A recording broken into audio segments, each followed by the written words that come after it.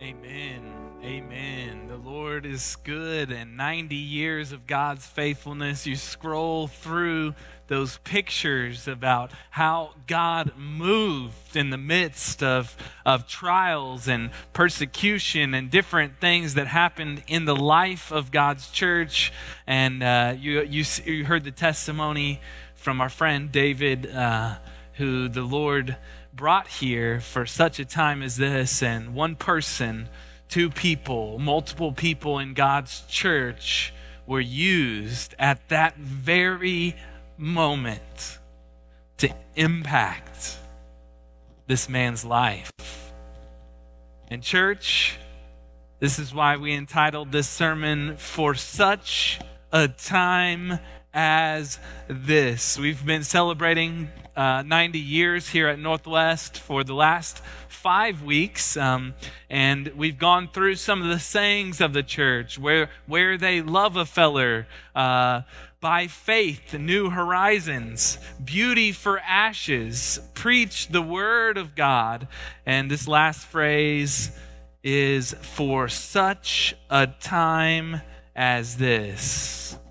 And it comes from the book of Esther. The Lord placed this on my heart 4 or 5 weeks ago. We were in different prayer times with different people in our body, in our staff, in our men's group, in different people. And this phrase kept coming out of the mouth of our people before the virus came, before all of these things happened. And God is using this opportunity, this time, as an opportunity for His church to raise up for this moment. 90 years ago, Northwest Baptist gathered in a small home and at this part of the city of Oklahoma City. And throughout the years, they've endured financial crisis, building crisis, church disagreements, differences in leadership, changing demographics. And yet, we are a lighthouse for the gospel. We are still a lighthouse for the gospel on 23rd and Drexel for one purpose, and one purpose alone: for the glory of God. May we never forget, it's all for His glory. May we, as Northwest Baptist, never forget everything that we do is for the glory of God. Who knows? Maybe God placed us here for such a time as this. If you'll open your Bibles to the book of Esther, Esther chapter 4, we're going to read in verse 10. This is the crux of the story. We're going to get into the story in a minute, but this is the crux of this story. Esther chapter 4, verse 10. Esther is after Ezra and Nehemiah. It's in the Old Testament. It's on page 412 in my Bible. Not sure if that's going to help you this morning, but it is there in Esther chapter 4, verse 10. This is what it says, Esther chapter 4, verse 10. Yeah, we have 2 or 3 people standing in our audience, so if you want to stand at home as we read God's word, this is what we do. So stand as we read God's word in chapter 4, verse 10. Then Esther spoke to Hadhak and commanded him to go to Mordecai and say, "All the king's servants and the people of king's provinces know that if any man or woman goes to the king inside the inner court without being called, there is but one law: to be put to death, except the one to whom the king holds out the golden scepter so that he may live. But as for me, I have not been called to come into the king these 30 days. And they told Mordecai what Esther had said. Then Mordecai told them to reply to Esther, "Do not think to yourself that in the king's palace you will escape any more than all the other Jews. For if you keep silent at this time, relief and deliverance will rise for the Jews from another place. But you and your father's house will perish. And who knows whether you have not come to the kingdom for such a time as this." Then Esther told them to reply to Mordecai, "Go, gather all the Jews to be found in Susa and hold a fast on my behalf, and do not eat or drink for 3 days, night or day. I and my young women will also fast as you do. Then I will go to the king, though it is against the law, and if I perish, I perish." Mordecai then went away and did everything as Esther had ordered him. Let's pray. Father, we ask that this morning when we come to read this story, to hear about this story of Esther, Father, we pray that we would be reminded of your sovereignty, of your goodness, that you're working out a plan even in the midst that we cannot see it. Lord, and you have placed us here during this time for such a time as this. May we have the faith and the boldness to stand strong, to stand up and do what you've called us to do.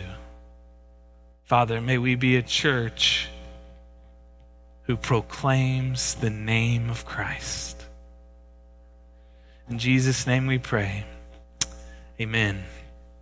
There are moments in everyone's life that you know are such a time as this moments, times of crisis, in which you're placed in this exact moment of time for something greater than yourself.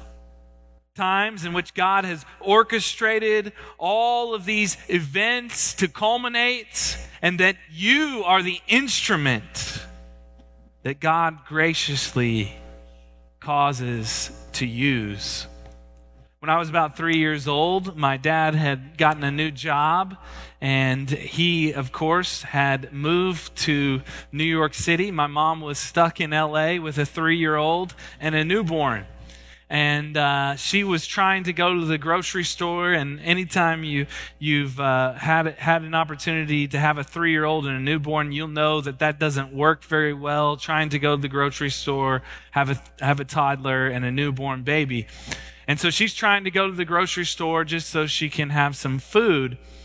And I, the curious young man that I am, decided that I was going to figure out how the hinge of the car door worked. And of course, I'm looking in there and I'm seeing the grease and the things that are happening. And immediately, as she's taking care of the baby and I'm looking in the hinge door, the car door slams shut on my finger. And at this moment in time, you have a moment of crisis to where you have a toddler whose finger is dangling off, and you have a newborn screaming in the car. What do you do at this moment? Do you just put him in the car seat and drive to the hospital? Do you wait for the ambulance? What do you do at this moment? God provided someone who was there, a man who was just going about his daily routine, going to the grocery store. And immediately the man wrapped the finger and he placed my mom in the car with me in her lap. And he said, "I'll drive you to the hospital." Well, you can see a few years later, I still have my finger. This man saved my finger. They sewed it back together. In such a way, God has placed Esther for such a time as this, something even greater than a small finger, to deliver God's people from destruction. Taking a young girl who is an orphan, who doesn't have parents, who's a foreigner living in a foreign country under a different people than her own, and takes her to the place of the palace for this moment. The brilliance of God's providence on display. This is a foreshadowing of when God would bring someone else to lay down their life for his people. Only this time, this person would be the perfect sacrifice for sinners, making a way for salvation for all people, all nations, who will come to him in faith and believe. You see, the story of Esther is relevant to us today as a church, as a people.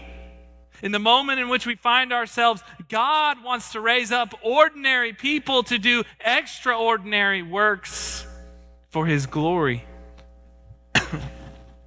The story begins with God's people being scattered all over the world because of their idolatry. The many kings who have led them astray. God's people have been in captivity from the Babylonian Empire.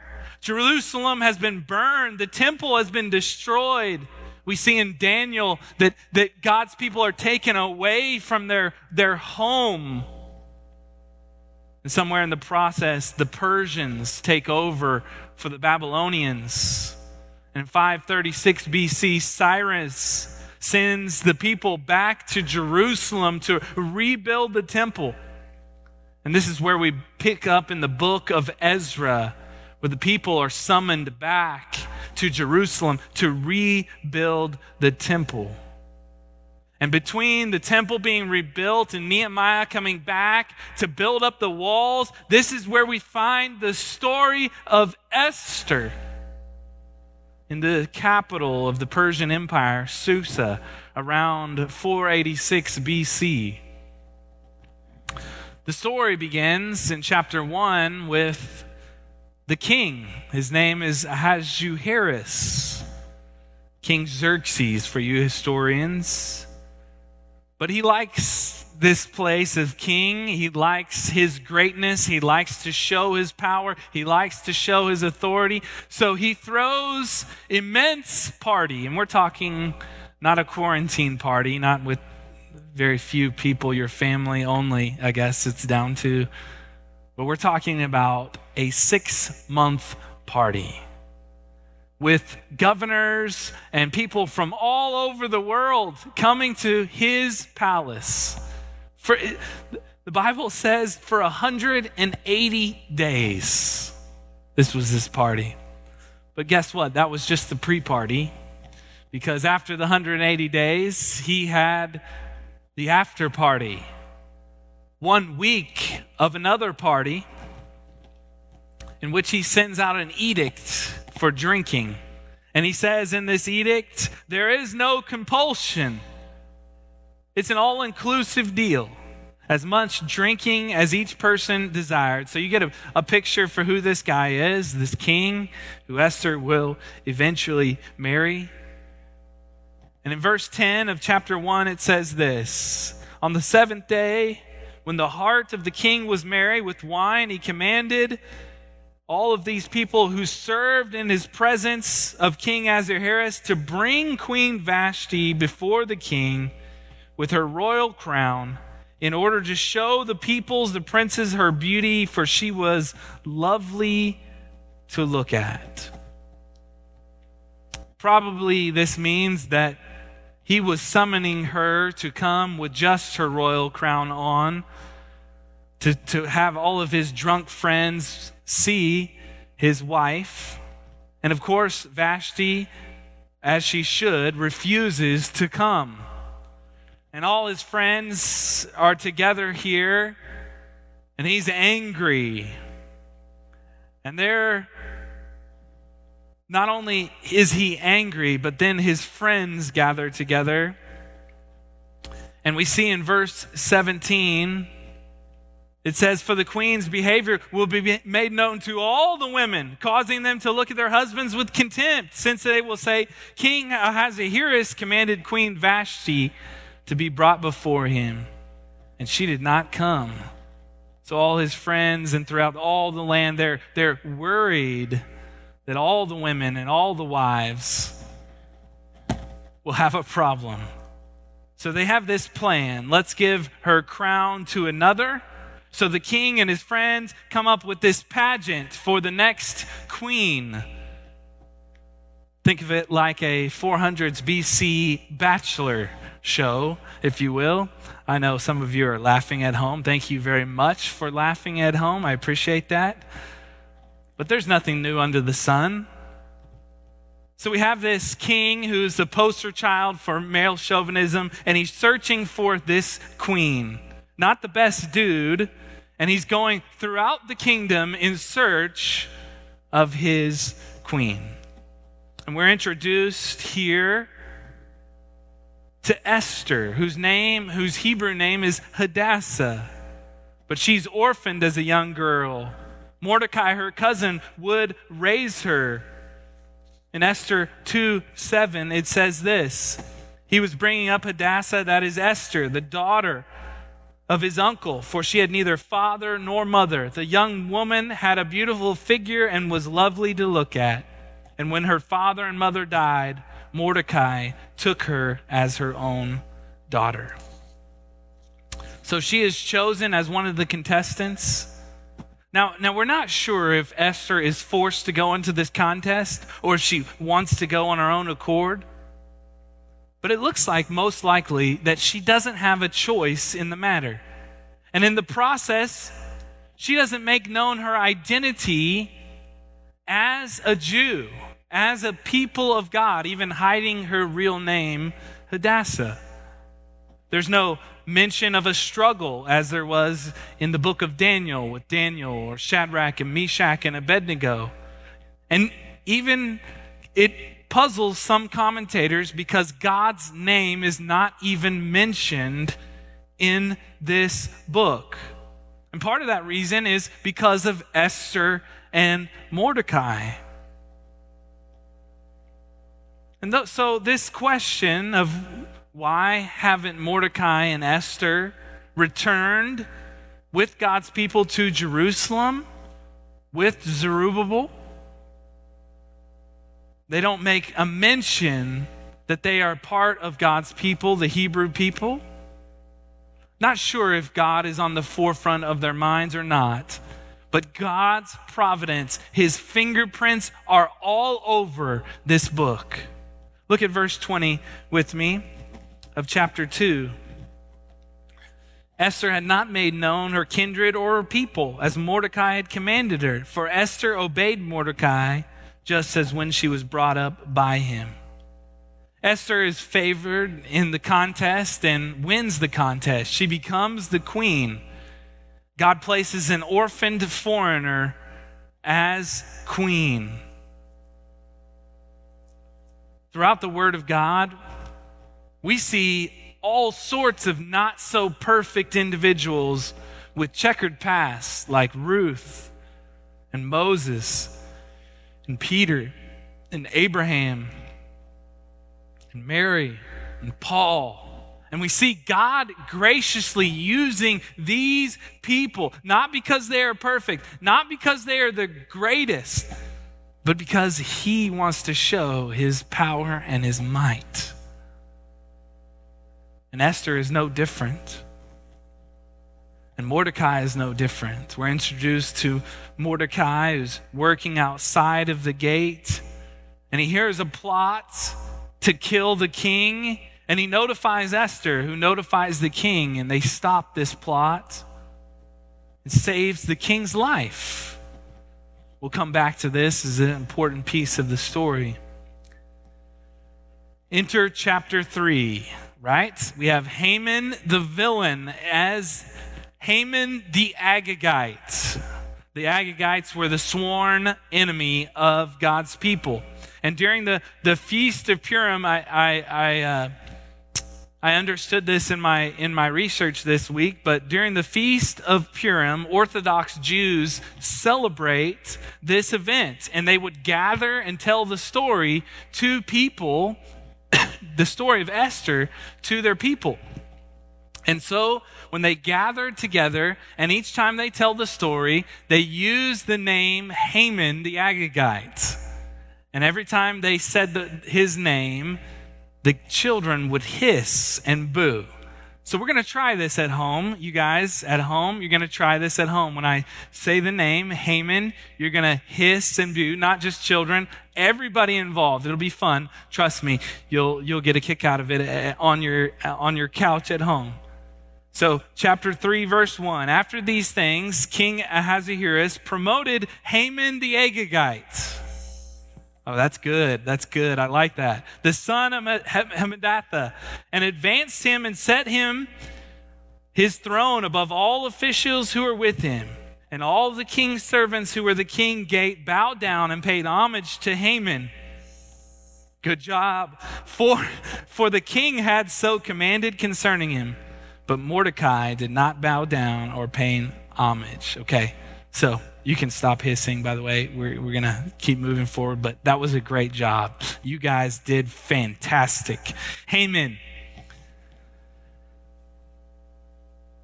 is furious that Mordecai pays him no respect, does not bow down to him. So what does Haman do? He devises this plan not just to kill Mordecai, but all the Jews. And he goes to the king. King is probably more about partying than he is about making edicts. And he takes a pretty hands-off approach here on his leadership and thinking about the next party he may plan, I guess, and signs off to destroy God's people, all of them, the Jews, for cash payments to those who annihilate them. So Mordecai obviously hears what is going to happen. He hears this edict. He hears about the specific day that it's going to happen. God's people are going to be destroyed. And he gets word to Esther. And we find in the main crux of our text in chapter 4, verse 11, Esther's response here to Mordecai. Verse 11 of chapter 4. All the king's servants and the people of the king's provinces know that if any man or woman goes to the king inside the inner court without being called, there is but one law: to be put to death, except the one to whom the king holds out the golden scepter, so that he may live. For as for me, I have not been called to come into the king these 30 days. Now, Esther is thinking to herself, how is this going to work, Mordecai? Do you remember Vashti? Now you're going to go and ask me to go in front of the king, uninvited, into his court, and talk about the political decisions that he's making in front of everyone? And by the way, the king has had nothing to do with me for the past month.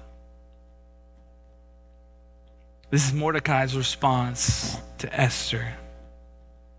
For if you keep silent, verse 14, if you keep silent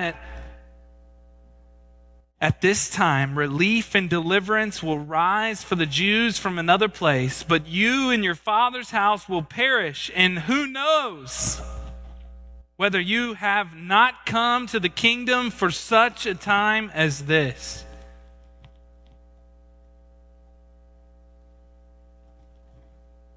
This is her defining moment. This is the moment in which God has put into her heart. What's she going to do for such a time as this? Verse 15, then Esther told them to reply to Mordecai, "Go, gather all the Jews to be found in Susa and hold a fast on my behalf. And do not eat or drink for 3 days, night or day, and my young women will also fast as you do. Then I will go to the king, though it is against the law. And if I perish, I perish." Mordecai then went away and did everything as Esther had ordered him.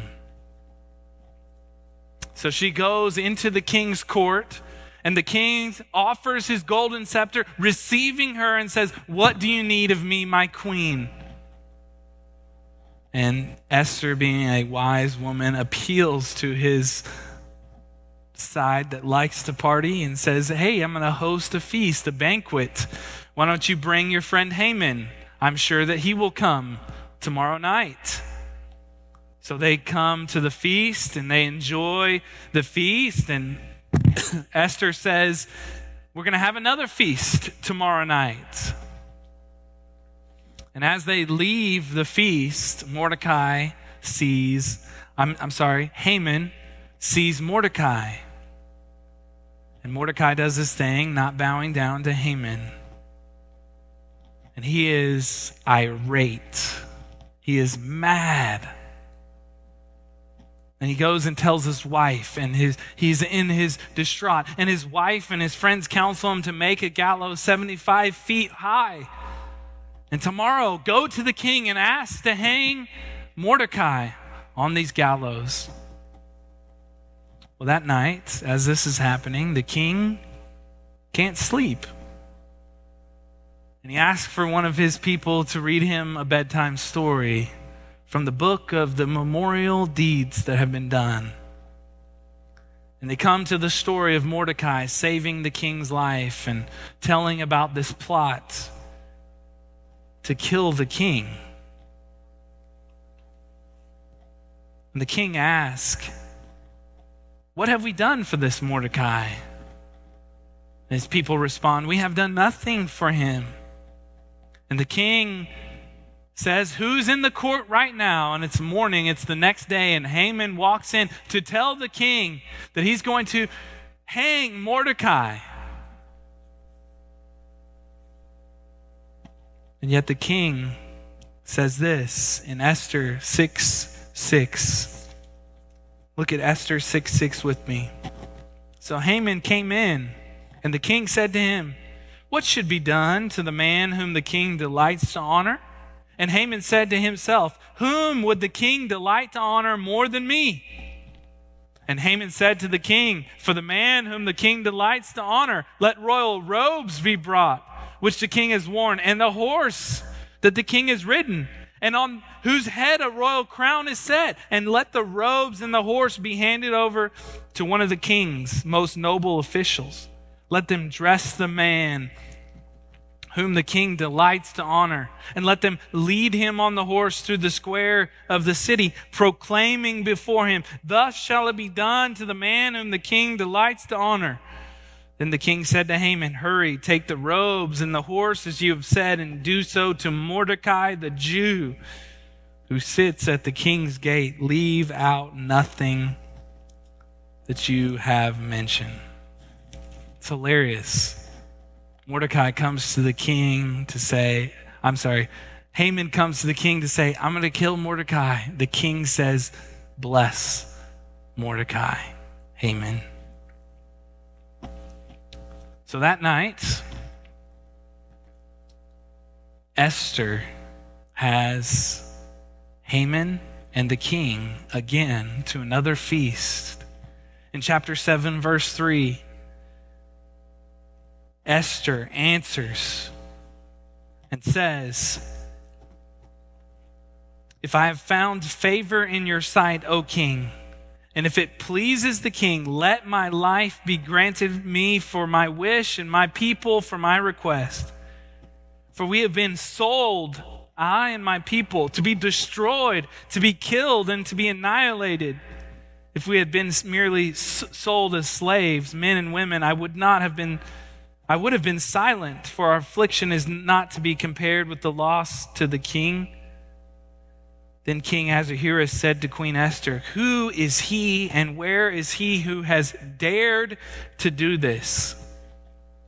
Esther said, "A foe, an enemy, this wicked Haman."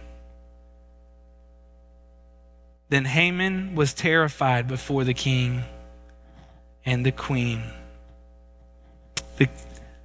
The king leaves the scene in anger. He leaves this banquet, this feast, and he walks into the garden.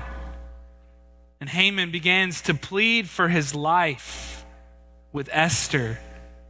You can imagine Haman thinking to himself, "I need help."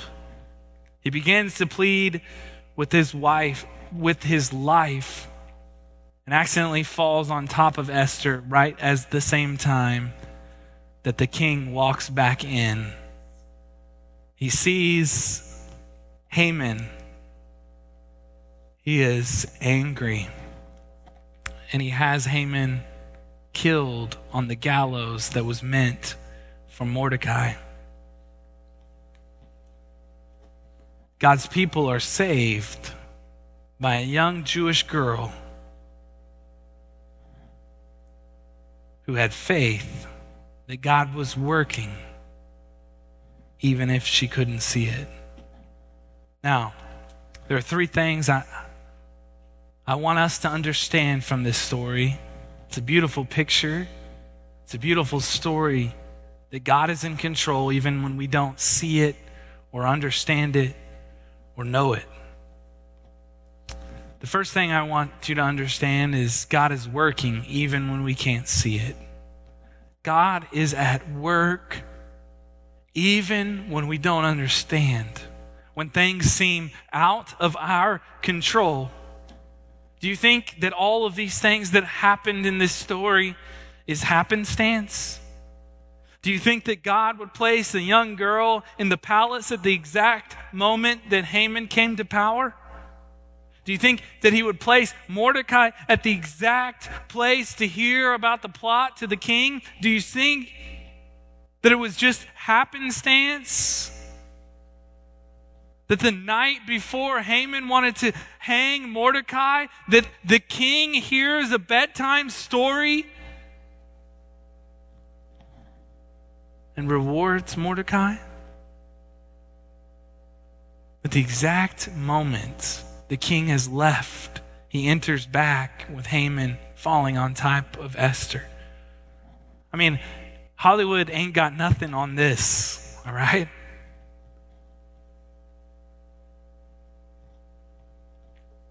You see, God was working, and God had a plan. And we see that even after Esther, the story of Esther, God continuing to bless through Esther.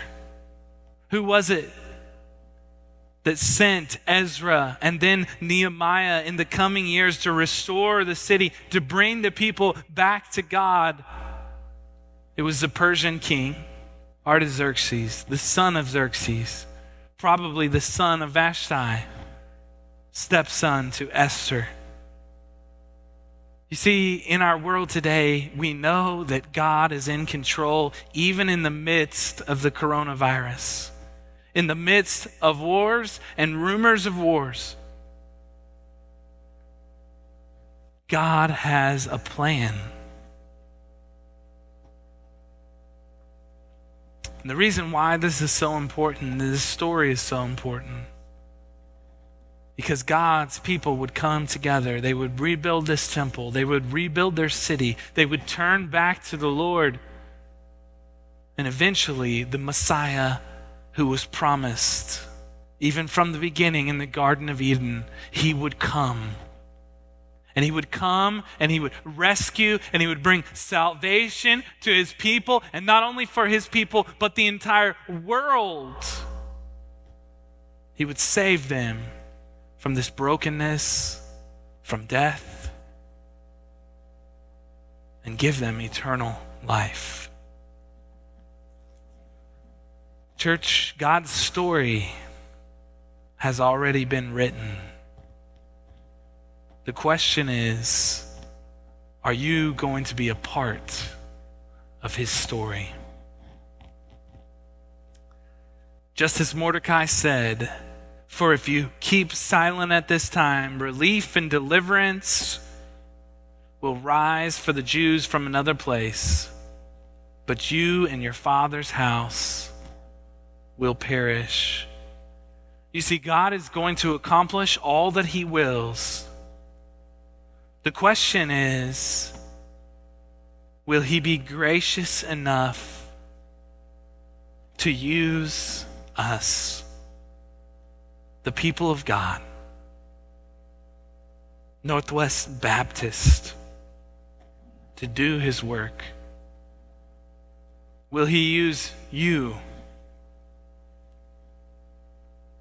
When the moment of faith arises, will you have the faith to trust in the promises of God? Why not proclaim the gospel from the rooftops? Your time may not be the king's court. It may be sitting at the foot of the bed explaining the gospel to your child. It may be comforting a neighbor who has just lost their spouse. It may be at work through a Zoom call. Yet God has placed you in your position for such a time as this. Chris always quotes this verse, 1 Peter 3:15, but in your hearts honor Christ as Christ the Lord is holy, always being prepared to make a defense to anyone who asks for a reason for the hope that is in you, yet do it with gentleness and respect. Are you ready? Your moment is coming when you must declare the hope that you have in Jesus. Number 2, God uses normal people for extraordinary things. Esther didn't have the greatest beginnings, and yet she was willing to give her life. Sometimes we, like Esther, believe that God wants to bless us, to give us this position of authority or this position of power or this financial gain. And yet, what if God puts you in that position not for those things, but to declare him, to declare the gospel, to give you a platform?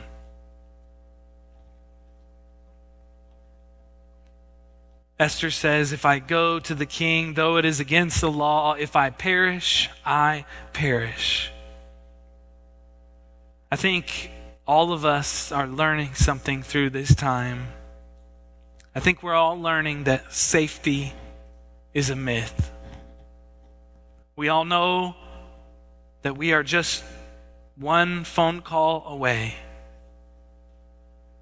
Our job, we have worked so hard our entire life, could be gone in just 1 second. Why not give your life to something that will last? Why not invest in the kingdom of God? Why not invest your life in discipleship relationships with people who you will spend eternity with? Why not give to the pursuit of the kingdom of God and advancing the gospel to the nations? Why not risk our life on something that is worthwhile, that is eternal? Northwest Baptist, now is for such a time as this. For God has placed you in the exact position you are in for a greater purpose than accumulating wealth and prestige. This is a time where God's people, his church, raises up in the coming months and the coming weeks, even now. And they say, for such a time as this. Let us pray. Let us fast. Let us prepare our hearts for what God wants to do in and through us. It's no coincidence that God has placed you in the family that you're in the job that you're in the nation that you're in the position that you're in for the kingdom of God, for His purposes, to proclaim the gospel, to point people to Jesus who is worthy of worship, to respond to the hope that is in Christ, and to give account to those who have no hope.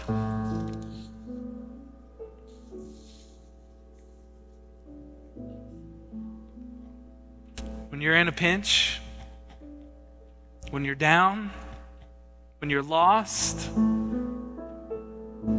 when you're lonely, when you're scared,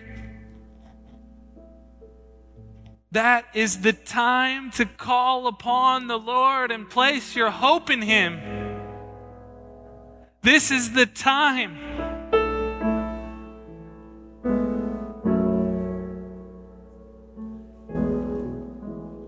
This is where we are, Northwest. We're not the most impressive people in the world. We don't have the most money in the world. But God has placed us here for this moment. We are called to be witnesses to the ends of the earth for the glory of God. Maybe you have been hurt in the past. Maybe you've gone through some things. Maybe you've been a victim of some things, just as Esther has in this story. And yet God wants to use you in this moment. Or maybe you're like Mordecai. Maybe just doing the right thing, just getting by. Not really wanting to rock the boat. And then, yet God wants you to be bold. He wants you to face your fears. Stand up and proclaim the gospel of Jesus Christ because it is the only hope that endures. Maybe God has put you here for such a time as this. And this is our third point this morning. We learn from this story. Now is the time for action. It's now.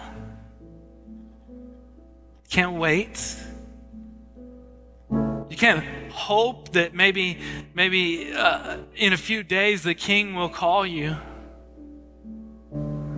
No, the king is... God put in my heart about 4 or 5 weeks ago this sermon. As of this morning, there have been 683,583 people infected with the virus worldwide. There are 32,144 people dead as a result. Those are huge numbers. We think about the tragedy of this and it breaks our heart. And yet there are millions of people, even in our own city, in our own state, in our own country, who will escape this virus. They will survive and yet tragically spend eternity in hell. There are 3.1 billion people in the world with little or no access to the gospel. Will you stand up and be counted as one who says, I will give my life for the sake of the gospel? One of the things that this season does is it reminds us what we're here for. The story of Esther reminds us that we're talking about life or death, eternal life, eternal separation from God. Church, stand up and be who God has created us to be, lighthouses for the gospel. In your home, in your neighborhood, all over the world, we get caught up in so many causes. And yet we're reminded that the gospel of Christ is the utmost importance. Now is the time. My challenge for you watching at home is to rise up to this moment for such a time as this. Northwest Baptist to be a Christ-centered church focused upon Christ. His great commission, go make disciples of all nations, baptizing them in the name of the Father, and the Son, and the Holy Spirit, and teaching them to obey everything that I have commanded you. Christ says this, I promise, don't forget this. Lo, I will be with you even to the end of the age. Christ is with you. You don't have to do this alone. You may be sitting there going, I'm not sure what to do. Begin by praying that God would use you for his purposes and his glory. Begin by thinking about what you can do for your own family, for your neighbors, for your medical workers, for your church. And begin to prepare your heart for the days ahead. Because God is going to ask you as the church to rise up in this very moment and say, have faith. I'm working so that people will hear about me. They will hear of the gospel of grace and they will come. The church is not an organization or a building or programs or a pastor. The church is the people of God.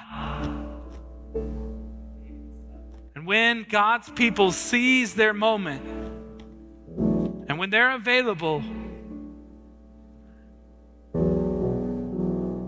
will God not use them?